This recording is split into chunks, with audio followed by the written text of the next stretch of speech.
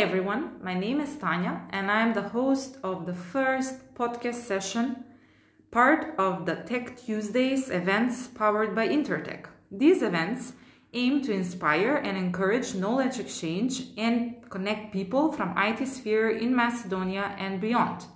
As our first guest speaker of today's podcast session, we have Velimir Graurkovski, a software engineer and part of the AI work group here at Intertech.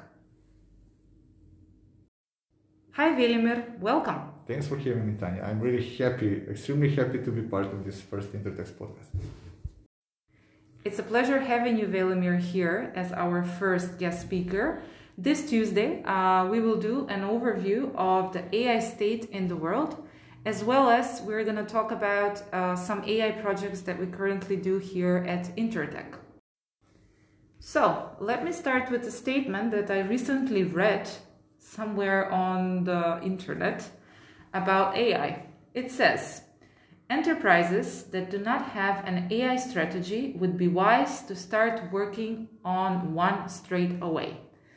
So, Velimir, would you agree with this statement or would you not? Well, if you had asked me that same question maybe 20 years ago, I would have answered not necessarily. But at this moment, I think totally the opposite. I mean, the enterprises that do not consider involving at least some AI aspects in their solutions will definitely be taken out of the competition, but in the long run. So what do you think changed in the meantime, or as you mentioned, in the last 2 decades? Well, from a technological perspective, lots of things may have changed, which probably improved the conditions for AI's resurgence in the business world today. I will mention just a couple of those, like first, more performant hardware devices became available, like faster CPUs, GPUs, TPUs, increased storage capacity, increased memory size. Then a large pool of algorithms, libraries, frameworks, packages also become available on the internet. Honestly, a long time ago, I was a witness that significant parts of the applications back then had to be rewritten almost from scratch, from the beginning. And then finally, I would say this emergence of the cloud providers offering infrastructure and services for quickly implementing scalable AI solutions also contributed to that. Interesting. I was expecting that you will also say that the algorithms improved. You have to understand that even though definitely some improvements were done on algorithmic and maybe architectural level, I would not put these reasons inside the previous group. Because most of the algorithms we use today were invented a long time ago. Some of them maybe even more than 50 years are with us. We simply lack the resources to implement them and effectively use them.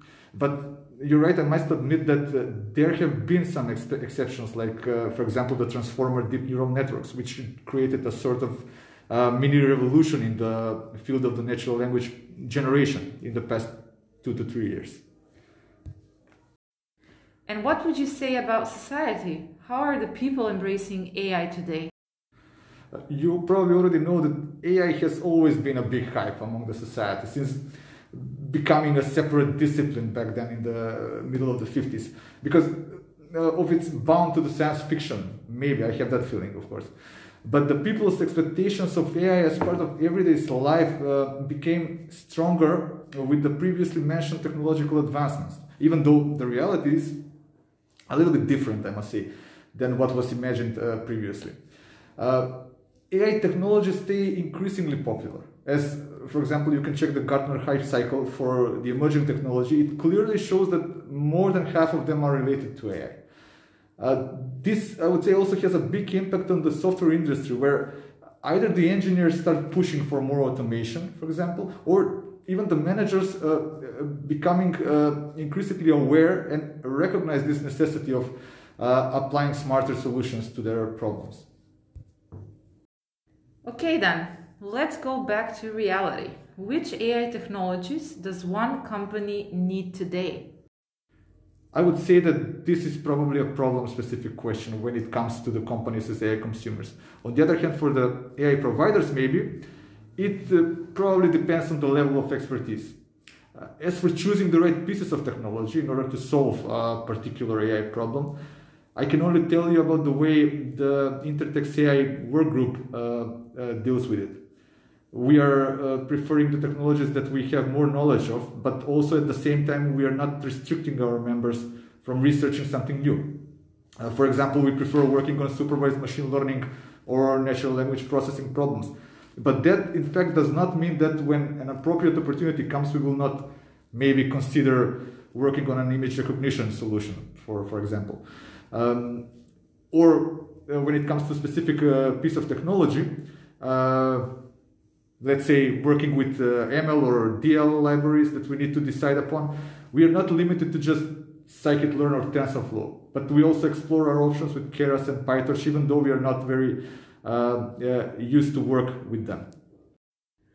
Okay, so I have to admit what you just mentioned about all of those different AI parts like ML, DL confuse me sometimes. Can you please explain the difference between AI, machine learning, and deep learning? Honestly, it bothers me a little bit when people, organizations, companies, and other subjects use the term AI in parallel with the term ML. Even someone like Amazon is not immune to this misuse of terminology. For example, AWS often has events scheduled as AI/ML editions. Probably you've heard of it, of course. Or it divides the services it offers as AI and ML. The reality, in fact, is that if we take a look at the proper definitions of what's AI and what's ML, we will get the answer that comparing AI with ML is almost the same as comparing, let's say, a mammal with a human or a reptile with a dinosaur. To get back to answering your question, AI is a superset of ML, even though the latter can sometimes be used for non-AI problems, but also the deep learning is a subset of machine learning. Thanks for the explanation, Velimir. It's a bit clear, I have to admit. Now I would like to ask you, in terms of terminology and standards, what challenges does a team have to face in order to dive into some AI subfield? There is no such thing, at least that I know of, that regulates somehow the AI terminology that is used worldwide. I think that all depends on how the team will align, but that alignment should definitely happen in the initial stages of the project. If you want my personal opinion, I would stick with the academic standards, but at the same time I have to be realistic and admit that the major AI players like Amazon, Google, OpenAI, Microsoft and so on have also become the facilitators of the terminology. Nowadays, the consumers of their services are not bothering to know the logic behind them. But often it is beneficial, not often, but maybe sometimes it's beneficial to understand how they work. And the most suitable individuals to explain them can be found definitely among the students and the faculty staff. I'm happy to say that Intertech is recognizing their importance and tries to involve more students as interns into its AI workgroup. Also, recently Intertech started a cooperation with the Faculty of Computer Science and Engineering in Skopje for the purpose of optimizing some of its AI use cases with this HPC initiative. So I'm pretty happy about this. Okay, so at the very beginning, I said that you were also part of the AI work group here at Intertech. I am aware that you're already working with some clients that are starting to consider AI in their work strategies. What do you think the future will bring? Finally, last year, one of our clients started an NLP project that delivers more automation of its tooling.